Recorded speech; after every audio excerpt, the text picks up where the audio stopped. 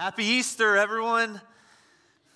You can do better than that. Happy Easter. Jesus is alive. He's ruling. He's reigning. He is not dead. There's no other human in the history of earth or that has defeated sin and death but the God-man Jesus, and we're here to celebrate that. If Jesus did not raise from the dead, the New Testament author, the Apostle Paul, says that you are still in your sin. And your faith is futile. It's pointless that you're gathering today. It's pointless that you worship Jesus. It's pointless that you live any life that's focused on the worship of God if Jesus is not alive. So either you believe he's alive and your faith is not in vain, or you just need to be woken up this evening. I don't know where you're at. Maybe you slept in. And so we're here today. We're going to look at a sermon that the Apostle Peter preached. I'm stealing a sermon from Peter. It's the only time that you're allowed to take sermons from someone else is when they're in the Bible. So we're going to do that today. If you didn't understand, if that's a joke, it's a joke. You don't steal sermons. You really don't. You really don't steal sermons. But you do read. We do love the Bible, and we do preach from it. So if you need a Bible, go ahead and raise your hands. One of our ushers will bring you one. If you don't own one, this is our gift to you. We love it. The whole Bible is about Jesus. If you don't know who Jesus is, we're going to talk a lot about him today. We welcome anyone and everyone who comes today, whether you have been a Christian for a long period of time, whether you're someone just invited you and you're like, I don't know what's going on here. We welcome you. We're glad you're here. And so I want you to all feel like family today. I just want you to feel that way. Even if you belong here, even if you don't believe or agree with us. We're going to be unashamed about who Jesus is, but even if you disagree, we're glad you're here. We're glad you're here. And we're throwing a big party. So just like a graduation party, you attend someone that you don't really know, but it's a party. You're like, there's a party I'm attending. Some of you, maybe you're here and you just came for the party. We are going to party, rain or shine. And so hear these words. That's where we're going to start. Hear these words. I want you to hear what I have to say. I want you to hear what the Word of God has to say today. I want us to focus in for some time and hear the words of the Scripture. If you're a Christian and you've been following Jesus, what you will hear today may sound like something you've heard before. But I need you to understand this, that this good news, this gospel, the reality of the resurrection of Jesus, this is the same news that saved you, but it's also the only news that will sustain you. The gospel is the same yesterday, today, and forever. So maybe some of you've been walking with Jesus for some time, and maybe you've hit a rough patch in your life, and you feel that God is distant from you, or you feel that the gospel is just out of reach, or you just feel ashamed, or you feel guilty, or you feel that you don't really know why you came here today. I want you to know that this news that we proclaim today is not just for those who are yet to believe. It's for the Christian too. The good news of Jesus is the news for every person, at every season, at every point in human history. So hear these words. The Apostle Peter, he's preaching a sermon. This sermon ends with 3,000 people putting their faith in Jesus. 3,000. Just from hearing the word of God. We're told that the gospel is what has the power to save. It's not fancy words. It's not eloquent speech. It's the resurrection, the news of the resurrection of Jesus that changes hearts of men and women. So that's what we're going to proclaim today. And he says this, men of Israel, hear these words. Hear these words, church. Jesus of Nazareth, a man attested by you, to you by God, with mighty works and wonders and signs that God did through him in your midst, as you know yourself. He's talking to real people who saw the real Jesus do real miracles. They have seen Jesus do miracles, and they've seen him perform signs. They've seen him heal people. They've seen him cast out demons. They've seen him do great and mighty works, and yet they have not believed. Some of you have prayed. You've seen answered prayers. You've been among church. You've been among Christians. You've seen the power of God on display, yet your heart wonders if it's true. This is a group of people who may have been similar to you. They saw Jesus. They saw his life.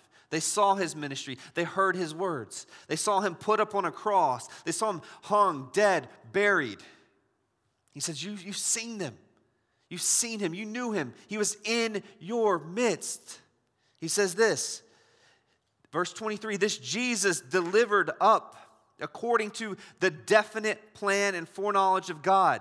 Hear these words. He says, God had a plan. Some of you, that's really good news because you are really bad at making plans. Like, you're like, man, if I had made a plan to save humanity from their sin, I might have missed a detail. Like, right? If we're honest, like, no one's like the perfect planner. Like, even you planners in here, you're like, I'm a really good planner. Like, I think I plan well oftentimes, but then, we plan a party outside and apparently it's supposed to rain. It might not. We'll find out at the end of the sermon if it rained or not. But here's the deal. I like plans. I like to keep my plans, but oftentimes I forget some details. Praise be to God, he had a definite plan, and he didn't forget any details. He says this, that it was according to God's definite plan and his foreknowledge. He planned it out ahead of time. He says, you crucified and killed. He's talking, imagine talking to someone like, hey, you killed Jesus. In our day and age, when you say something like that, man, people get offended. Peter didn't care about offending them. He wanted to hear them, help them hear the news. He said, you crucified and killed Jesus. We need to understand, we are all guilty of sin. We killed Jesus, not just them, we did. Our sin, as the song says, it was our sin that held him on the cross. You killed Jesus, he says, by the hands of lawless men.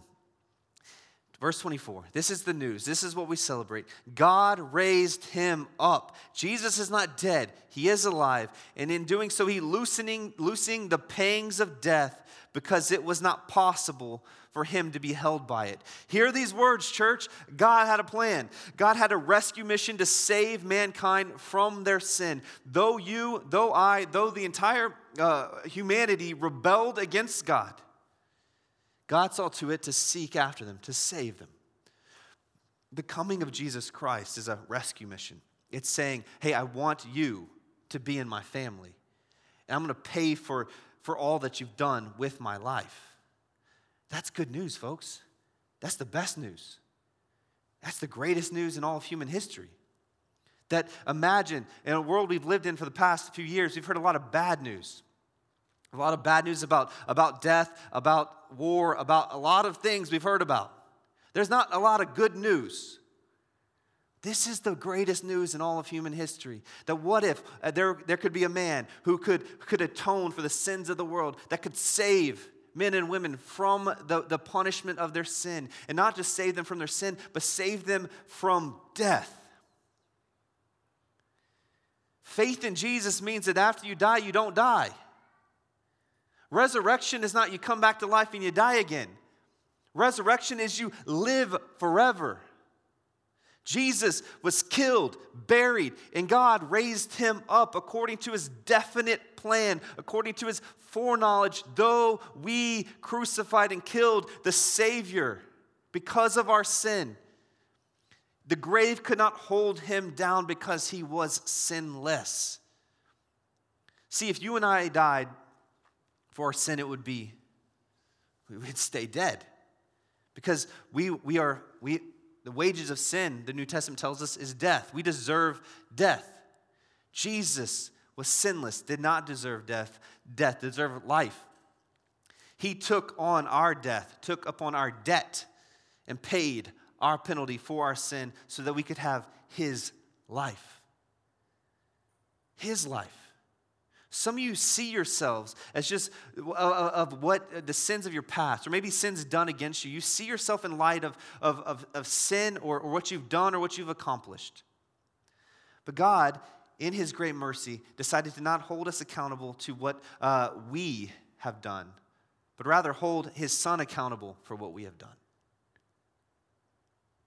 And if we believe and put our faith and trust in Jesus Christ according to God's definite plan, we have life. It's a definite plan, a definite rescue mission. See, at the cross of Jesus Christ, the love of God and the justice of God collide. See, it is possible for someone to simply forgive sin. But if you forgive sin and not pay or punish the wrong that was done, that's the injustice. There can be forgiveness, but there cannot be forgiveness without justice unless someone pays the penalty. Do we understand this? I'll give you an example. My son, there was a point in time when he was young. He's still young, but he took a rock and or a toy or something. We don't really know exactly what it was. He threw it at the TV. Fun fact, if you throw a rock at a TV, it breaks. Not the rock, the TV. The TV breaks. It shattered, and we come into the room and we see it.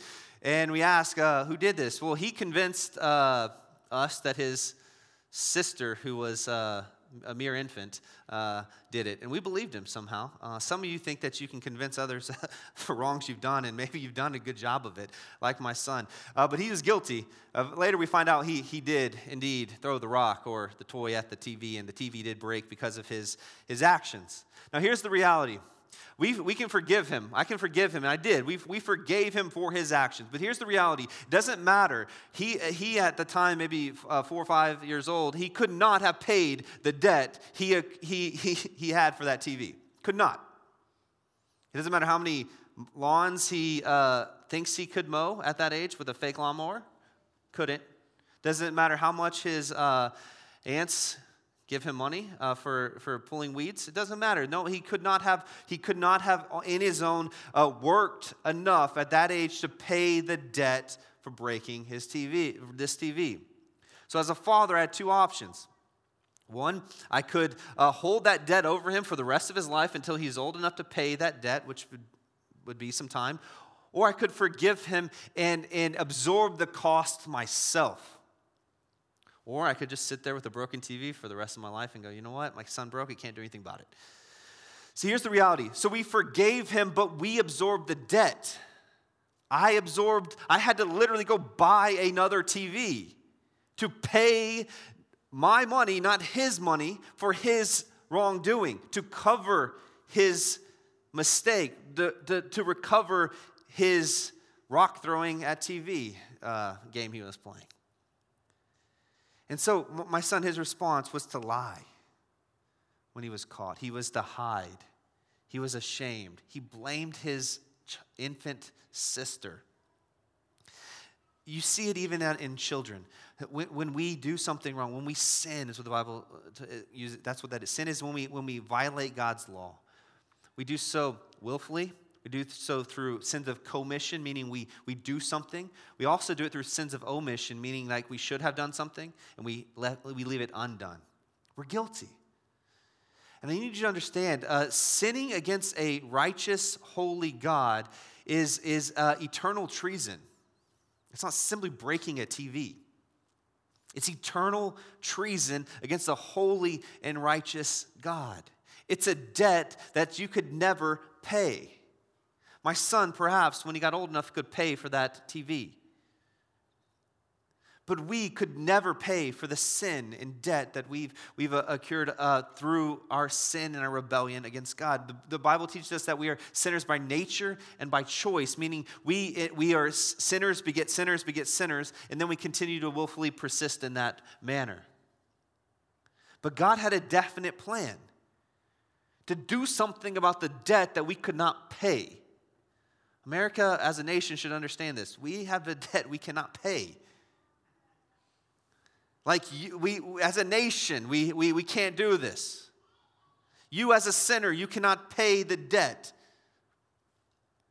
But Jesus, he decides, according to his foreknowledge, that he was going to pay the debt for you.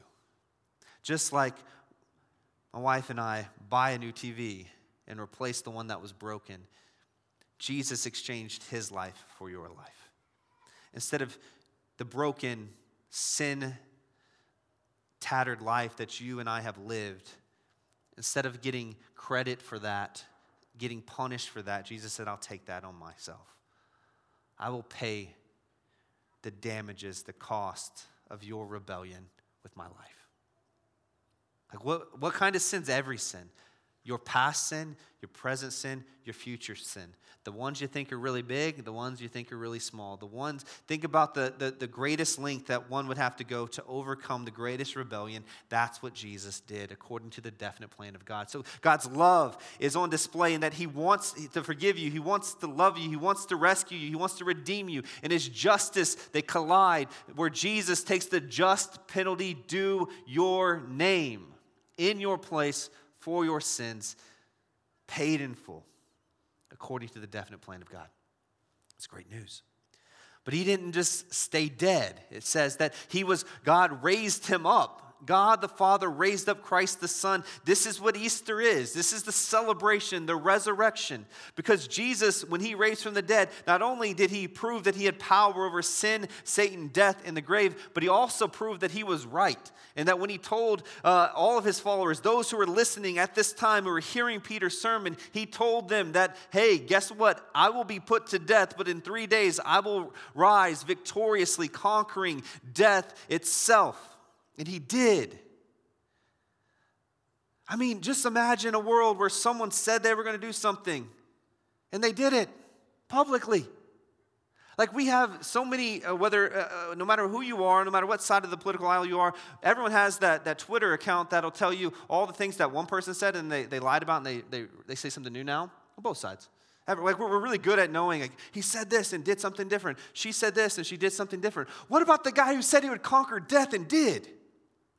Why do we talk so much about all this bad news, about all the things that people, the sin that people keep committing or the lies they keep telling? What about the one who didn't lie, the one who conquered Satan, who conquered death, conquered the grave? What about him? He loosened the pangs of death. Imagine you were in shackles. You were in shackles in prison, and then your shackles were taken off. That's what he did. That's what he did. The good news is just simply news. The King has set you free. Some of you haven't responded in faith to Jesus, not because he hasn't overcome sin, Satan, and death. It's because you still feel what used to formerly be shackles on your wrists. They've been on you for so long. For so many years, you've been enslaved.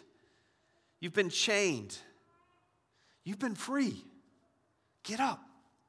Follow Jesus. That's the news. That's the news. That's what he says. He continues. He says all of that was foretold. It was told in advance. In Acts chapter 2, verse 25, he says, chapter 2, verse 25, for David said concerning him, I saw the Lord. This is King David 1,000 years before Jesus was born. 1,000 years before Jesus was born. I saw the Lord before me, for he said, before me, for he is at my right hand, and he is at my right hand, that I may not be shaken. Therefore my heart was glad, and my tongue rejoiced. My flesh also will dwell in hope. For you will not abandon my soul to Hades, or let the Holy One see corruption. You have made known to me the path of life. You will make full gladness with your presence. This is King David writing 1,000 years before Jesus in speaking to the coming of the Lord Jesus Christ. Not only the coming, but the saving work of Jesus Christ. King David was an earthly king. He is telling us about an eternal king, the one that would come not through the work of man, but come down from heaven for man. He says this, that Jesus offers full gladness. Some of you know this verse. This is a quote from Psalm 16:11 that says, in your presence, God, in your presence is eternal joy. You make known to me the path of life. It says, in your presence is the fullness of joy. And at your right hand are pleasures forevermore. Where? Who can offer you full joy? Who can offer you eternal pleasure? Who can offer you unending pleasure and joy? Some of you wrongly think Christianity is about denying pleasure. It's about finding the most you could ever possibly have. Not in the flesh, but in the one who overcame the work of the flesh. In Jesus himself, in his presence. Have you ever met someone who's fun to be around? Have you ever met someone who's fun? You're like, man, when I hang around that person, like, it's just fun. Like, I get joy when I'm around them. Some of you are married to one, and praise God. Some of you, God is not done working, and maybe one day, hey, he'll answer that prayer. Just keep praying. Seriously, you know what it's like to be around people that you enjoy. We're told through the scriptures that in the presence of King Jesus, his pleasure and joy that cannot be matched by anyone or anything. That's amazing. Who can offer you that? Nothing. No one. In his presence is the fullness of joy. At his right hand, it says, our pleasures forevermore. So what? Jesus is the only one that can offer true, full, and forever joy. So can you have joy outside of Jesus? Yes. We need to understand this. Sin is a counterfeit joy. Some of you are cereal people. I don't eat a lot of cereal, but there was a point in time where I did, and I used to eat, and you used to be able to tell the knockoff brand, right? Like you had, H-E-B came out with an H-E-B brand, you're like, man, that's the fake stuff. That is not real. Kellogg's is where it's at. Like any of you, maybe it's not cereal for you. Maybe it's, like chips. I don't know. I like those too. I'll just name the things I like. Like knockoff chips or knockoff like Dr. Pepper if you're into soda, is gross, right? Especially if you're old enough to remember that the knockoffs used to be really, really, really bad. Now the knockoffs have gotten pretty good. So you're like, no, H-E-B brand is kind of the same. See, this is what sin does. It continues to be counterfeit, but it offers something that seems legit. Like some of us are like, man, no, I like H-E-B because it's cheaper, but it's a knockoff, man, for the original. I need you to know this. Knockoffs can be really, really good and really, really enjoyable. Some of you have put your faith in a knockoff Christ, that being you. Your own pleasure, your own pursuit of happiness, your own pursuit of joy. You think that the world revolves around you. You think honestly, I don't really need Jesus because I have a great life. And you probably do. You probably have a great life. But you, compared to the infinite joy of Jesus, is like a kid playing in the sand. You could have more. Jesus has offered you more. You're like, some of you are like, oh no, is he preaching prosperity? No, I'm preaching infinite pleasure and joy. That's what I'm preaching. No one can offer you this. Stop being so satisfied with the knockoff version of joy and pleasure that you find on the video screen or in the back room hidden in secret. Embrace the light. Embrace the Christ. Embrace the one who's overcome all counterfeits and offers you the real thing. That's what he's saying. That King David told 1,000 years before Jesus would come, that there's one who's going to offer fullness of joy by taking the fullness of sin. See, it is sin that keeps us from enjoying Jesus. It's sin that keeps us away from enjoying the love of God the Father. And Jesus said, if that's what's going to keep you from me, I'll take it all. I'll take it all. I'll take all the sin. And I'll wear it on myself and get punished and kill it and put it in the grave where it should belong. And I'll rise victoriously and the sin will stay there. It's amazing news. He says, brothers, in verse 29, may I say with confidence about the patriarch David, he's so confident that he both died and was buried, and his tomb is with us to this day. He's saying, David, he's dead. The guy, our king, King David is both buried and dead, and we can go to his tomb. He said, being therefore a prophet and knowing that God had sworn an oath to him that he would be that he would send one of his descendants on his throne. He would set one of his descendants on his throne. That's Jesus. He foresaw and spoke about the resurrection of Christ, that he was not abandoned to Hades, nor did his flesh see corruption. He's saying this, hey, he's talking to this crowd. He's saying, you know David, you know the king, you know his grave. We can go visit it. You can't visit Jesus' tomb. There is no tomb. It's empty. King David is dead. Jesus is alive. The dead guy spoke to, and we consider him a prophet, he spoke to the man who is alive. So if you take David seriously, you have to take Jesus seriously. He's alive. No other religion can make this claim. No other religion does. Every religious leader in all human history are dead in a tomb. Many of them you can go to this day. Jesus is alive. He has no tomb. It's one of the greatest realities of the resurrection of Jesus. He doesn't have a tomb. It's gone. It doesn't exist. There's no monument for his tomb because he's alive. There's tombs that look like what might have been, so because people want to go and, well, what did it look like? The tomb is empty. Jesus is alive. David spoke to it 1,000 years before. Jesus himself claimed that he would raise from the dead, and then he did. If you need more proof, here's more. Verse 32, then Jesus, God raised up, and of all that we are witnesses. He's talking to people who've witnessed the resurrected Jesus. We're told throughout the scriptures that Jesus continued to show himself to people so they knew that he was alive. This isn't just some obscure news. He visited people. Paul tells us in 1 Corinthians he visited up to 500 people at a time, maybe on multiple occasions. Thousands and thousands of people saw Jesus alive. If he was not alive, then the historians and those who wrote these accounts would have been called into question way before now. I love it. The atheists now are like, they've twisted history. Like, if you believe that anyone lived historically in human history and you don't believe Jesus, then you're trusting in historical facts that are nowhere near as reliable as the Bible. The Bible is the most reliable book in the entire world. There's no other manuscript that is as reliable as the New Testament. If you believe that William Shakespeare was maybe a person at some point in time, then you must believe in the resurrection if you want to be logically accurate. Because there's more evidence that prove that Jesus Christ is who he says he is than anyone in human history.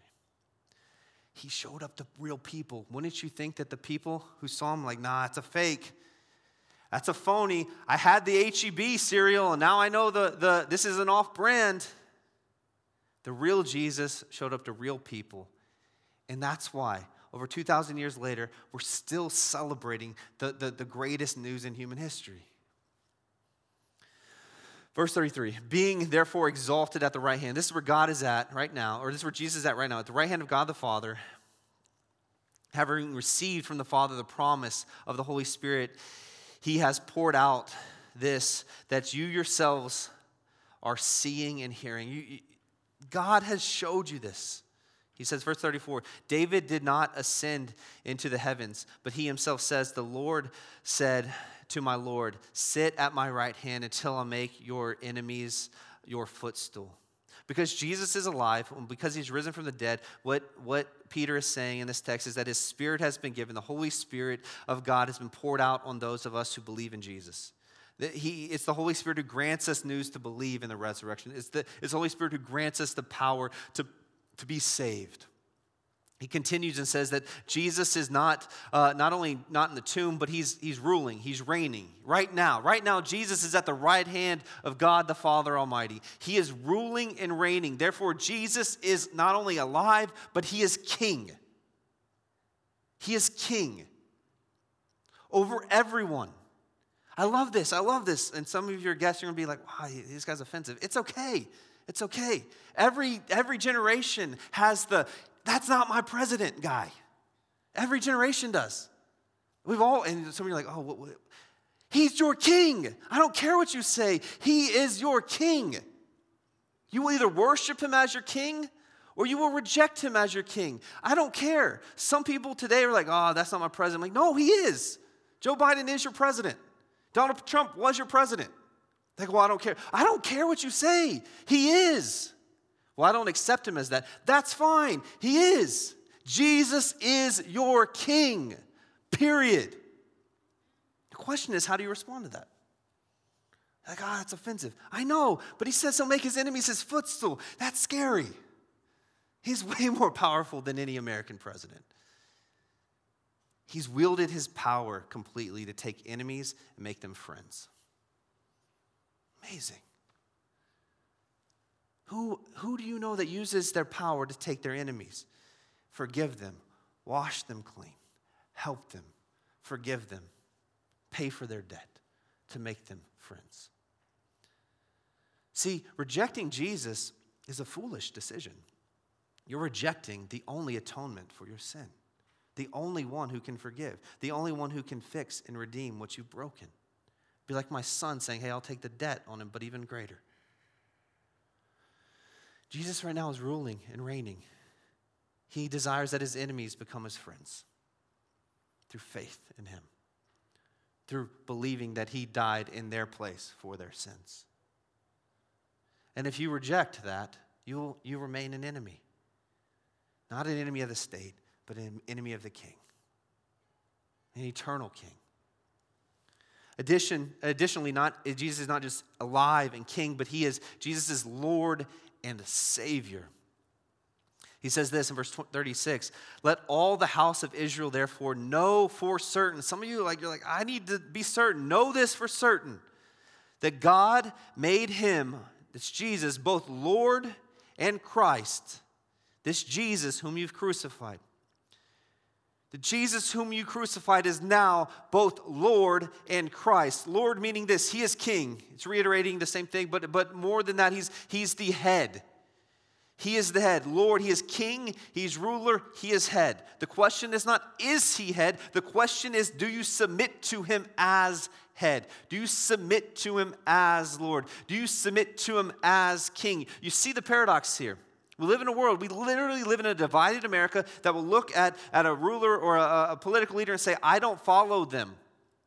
I don't believe that they are in their position. I can act like it doesn't exist.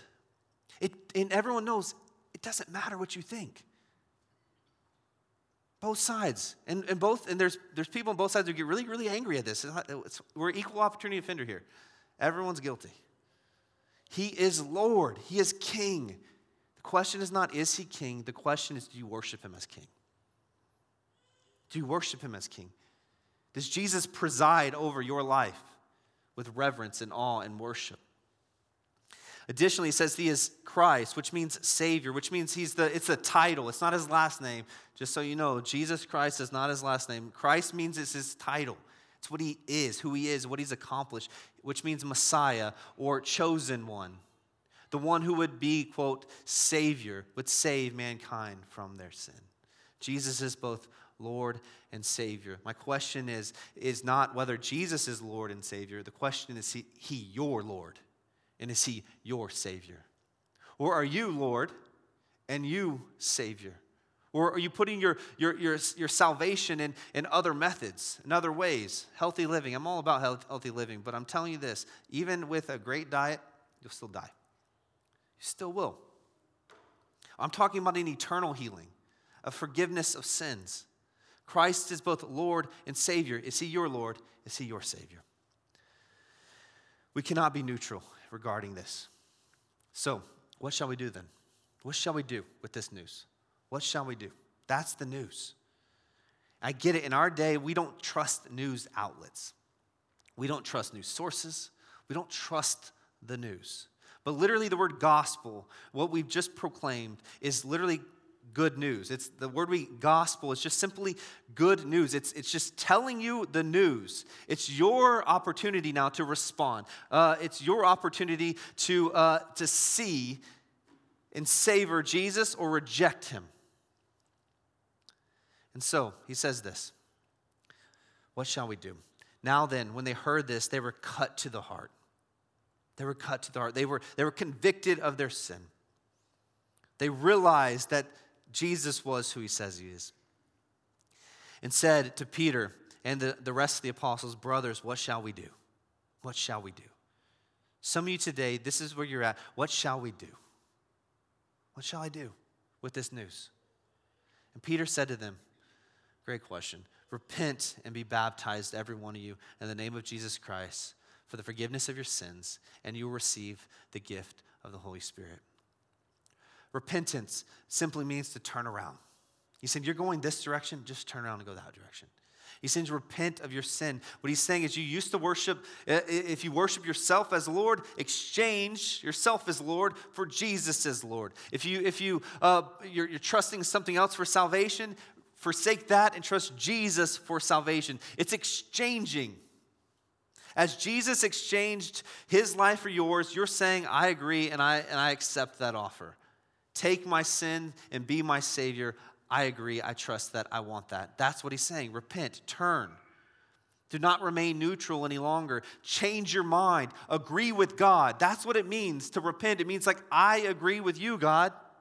I am a sinner. I am guilty. I need saving. Jesus is the only one who can save me. I trust him. I put my faith in him. I want to follow him. I will make him Lord. I will make him Savior. He is my King. I recognize that and I submit to it. That's what he's saying. Repent. He says, then be baptized, which is a declaration of exactly what you just repented of. Baptism declares that Jesus is risen, that he is Lord, that he is Savior, that he is King. He is victorious. So, see, with baptism, we put individuals under the water, showing the world that Jesus himself was buried, dead. So we say the words, we were buried with him in baptism. Then we raise an individual up out of the water, showing that they're raised to walk in this new life that Jesus purchased for them. Just as Jesus got out of the grave and enters into the rest of eternity with a glorified body and punished, and sin is punished and dealt with no more, so too those who follow Jesus will have their sins forgiven, will be risen from the dead victoriously, just like Jesus, and they will live the rest of their life in a new, transformed life. And that's what he says.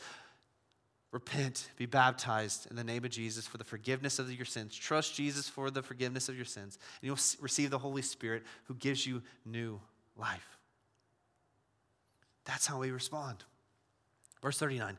He says, for the promise is for you and your children, and for those who are far off, for everyone whom the Lord God calls to himself. So what he's saying is this, he's talking to Jewish individuals who are like, well, Jesus came through the line of Jews. He's saying that promise is not just for you, your children, but everyone whom the Lord calls to himself. And this is my favorite part of the verse. He says this, and with many other words, he bore witness and continued to exhort them. So I'm going to use many more words right now. I'm going to continue Peter's sermon. He says this, save yourselves from this crooked generation. With many other words, Peter just continued to exhort them, to plead with them, to believe in Jesus, to respond, to repent, to have faith in Jesus. We live in a really, really, really crooked world. We're not unaware of that. Sin is a real problem, if we're honest. Jesus offers a real remedy.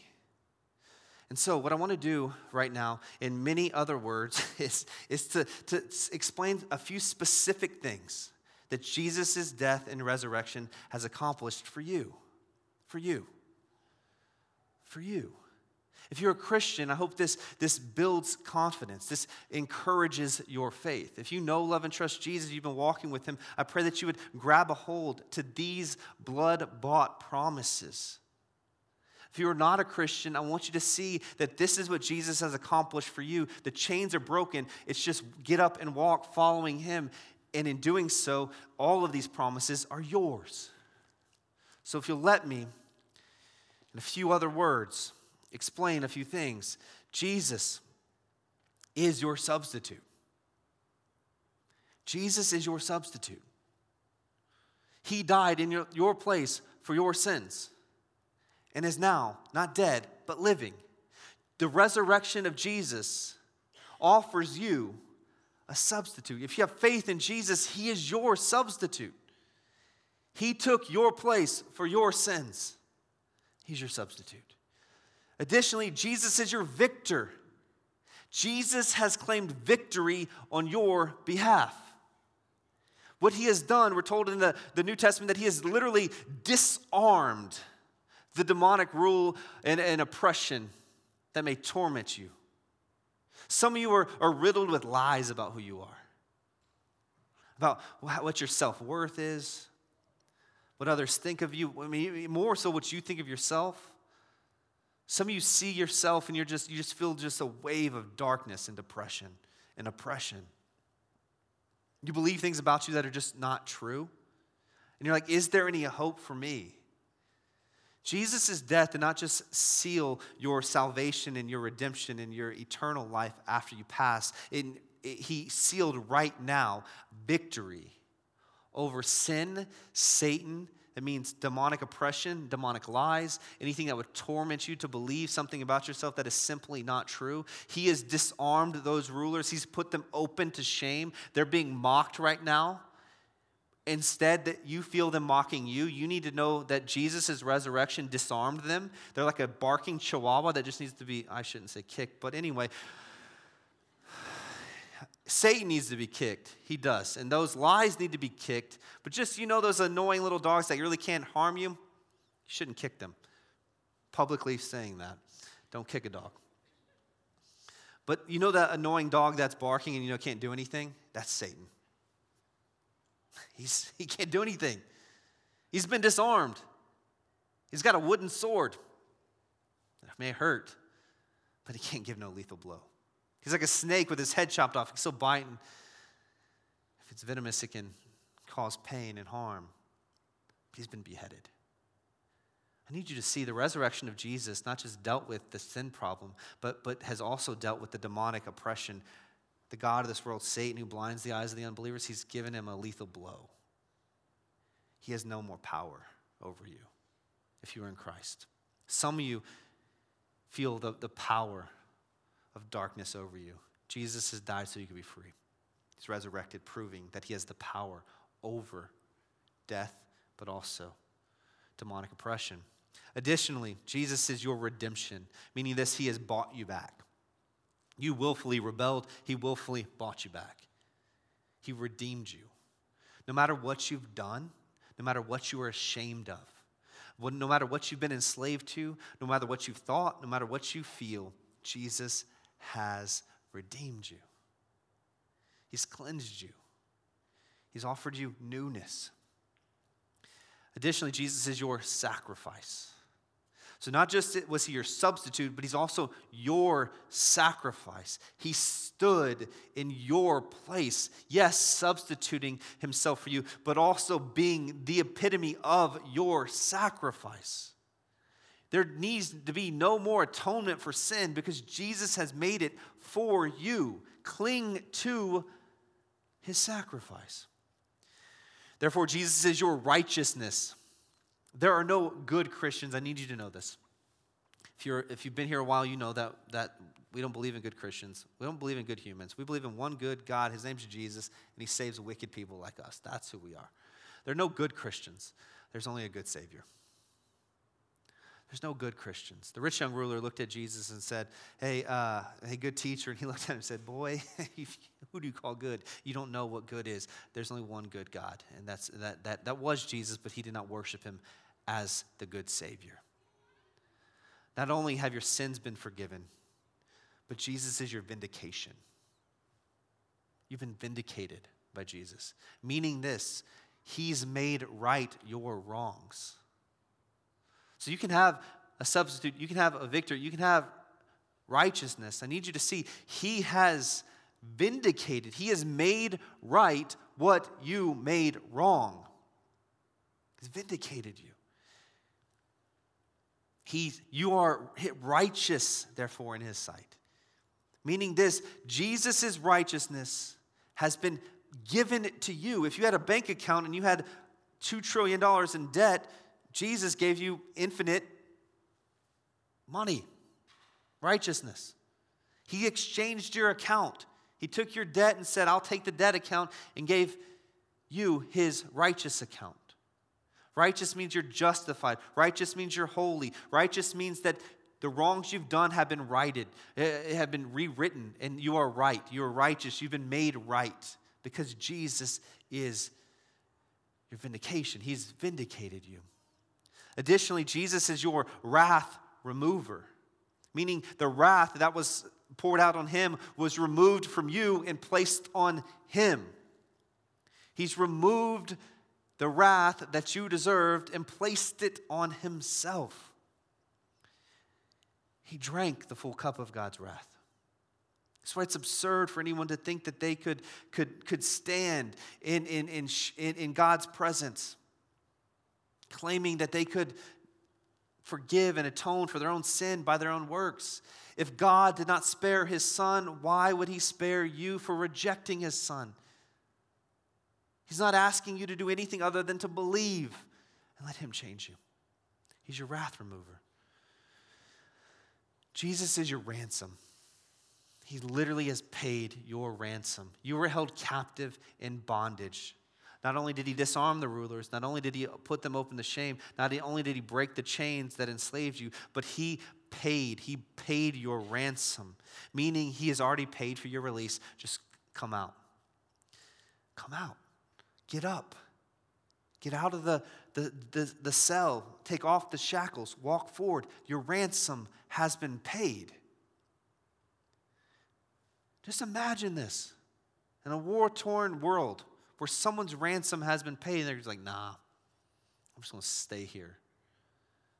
when you've been, and some of you feel this way because you don't know anything else. And there's been trauma in your life, and you're like, I don't know how to get up. I need you to see, the news is coming into you and saying, hey, Jesus has paid your ransom. You're free. He's paid for your release. You've been absolved of your past sins. Walk in freedom. Additionally, Jesus is our healer. He's our reconciliation, meaning he's healed us, restored us back to right relationship with God. Your relationship with God has been restored through faith in Jesus. You can enjoy, therefore, fellowship and communion in his presence on earth as it is in heaven, fullness of joy, pleasure forevermore. If Jesus is alive, death is defeated for you. Jesus secured this hope, this life. He secured not only all that I've spoken to now, but he's also secured a life for you to come. We're told in Romans, or I believe it's Romans, that after you believe, I think it's Philippians actually, if you were to die, you are at home and present with the Lord if you know, love, and trust Jesus. We escape death. The Christian escapes death. You escape death. He secured that hope for you. The resurrection gives power in the present because we know that we're free. We know that our sins have been forgiven. We know that the effects of sin, though we feel that, and though we feel pain and suffering in this life, we have a hope of not just having salvation in this life, but we have hope of complete healing and renewal in the life to come. In Revelation 20, Jesus tells us this. We're told this, that Jesus will wipe away. In the new heavens and the new earth, he will wipe away every tear from our eye. He says death will be no more. He says there'll be neither mourning nor crying or pain anymore. He says those are former things. He says those will have passed away. But Jesus, King Jesus, who is sitting on the throne, says, behold, I'm making all things new. That is the good news. That is the redemption. That is the hope. That is the gospel. That is what Jesus has accomplished for you. If you're a Christian, you should have great hope in this life and in the life to come. Jesus is on the throne, ruling and reigning, and he is for you, not against you. This is great news. Friends, if the Father did not spare his Son, why would he spare you? Save yourself, you crooked generation. This is the same news that Peter told the first century church. It's the same news that we hear today. We're a crooked generation that has gone astray. We've willfully disobeyed and rebelled against a God who loves us, who cares for us, who gave himself for us. This is the news. And how do we respond? This is the response. We respond through faith. We respond through faith because the great news, according to God's definite plan, is true. He says this in verse 41, so those who received his word were baptized, and there were added that day about 3,000 souls. That's how we respond. We respond through receiving God's word. So if you were a Christian, or if you're non-Christian, become one. That's what they did. For those who were hearing these words, they responded and they became Christians. He says this, those who received his word, they received it, they believed it, they trusted it, they gloried in it. If you're not a Christian today, that's what we invite you to. Become one. Become a Christian. Put your faith in Jesus. Give your sins to Jesus. Give your life to Jesus. Make him your Lord. And then, if you've become a Christian, we invite you to be baptized. Not today, but we're going to have baptisms coming up. So the way you can do that is mark it on one of those cards seated at around where you're seated. Let us know that you want to be baptized, that you've met Jesus, you want to follow Jesus, we want to walk with you. And if you're a Christian who've yet to respond through faith in Jesus and followed in obedience through baptism, we invite you to do the same. Mark it on your card. We'll follow up with you. But how some of you may be asking, how do I know? How do I know if the Lord is calling me to himself? How do I know how to respond? How do I know that I should receive this word? Oftentimes, many people think that you must feel something first. We live in a world that's very emotional, very feely, driven by our emotions. And so some of you feel like, if I need to feel something great. I need you to understand this. Feelings do not drive faith. Feelings do not drive faith. Feelings are a fruit of faith, and maybe they follow in due time. But our faith is not in a feeling. Our faith is in the fact that Jesus stood in your place for your sins. Killed, murdered, beaten, betrayed. For you. Fact. And then, after being dead, God the Father raised him from the dead. And he's a victor. He's victorious. He is King. He is Lord. It's faith in that, in the person and work of Jesus. That's where salvation lies. That's where faith lies. It's believing that Jesus is your Lord. He is your Savior. You were a sinner, he has taken your sins, and he has made you, through faith, a child of God. Do you believe that Jesus died in your place for your sins? Do you believe that he's not dead, but he is alive, ruling and reigning? Do you believe that he is your Lord? Do you believe that he is your King? Do you recognize him as your Savior? That's salvation. That's salvation. It's not a feeling. It's in the fact that Jesus got out of the grave. Do you believe that? Now, if you're a Christian, the way you respond is rejoicing. Rejoicing in the fact that Jesus is still and always will be your God, your Savior, your King. He is victorious. Your sin has been defeated. He really was a substitute. He really is your victor. He really has disarmed the rulers and the principalities of darkness. He really has been your redemption. He really was sacrificed in your place. He really is your righteousness, meaning you are pure, clean, and holy. He's vindicated you. He's removed your wrath. He's done it all. It's yours now. It's not waiting for you when Christ returns. It's waiting for you now. Grab a hold of it. Cling to it. Rejoice in it. Glory in it.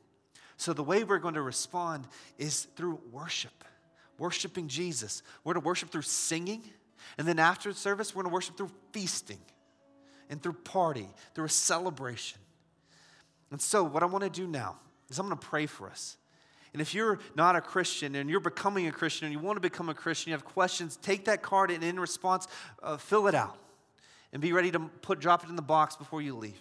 But if you are a Christian or you've become a Christian and Jesus is your King, Lord, and Savior, I want you to stand and I want you to sing. I want you to sing like Jesus is alive, that he's not dead, but he's ruling and reigning and will forever.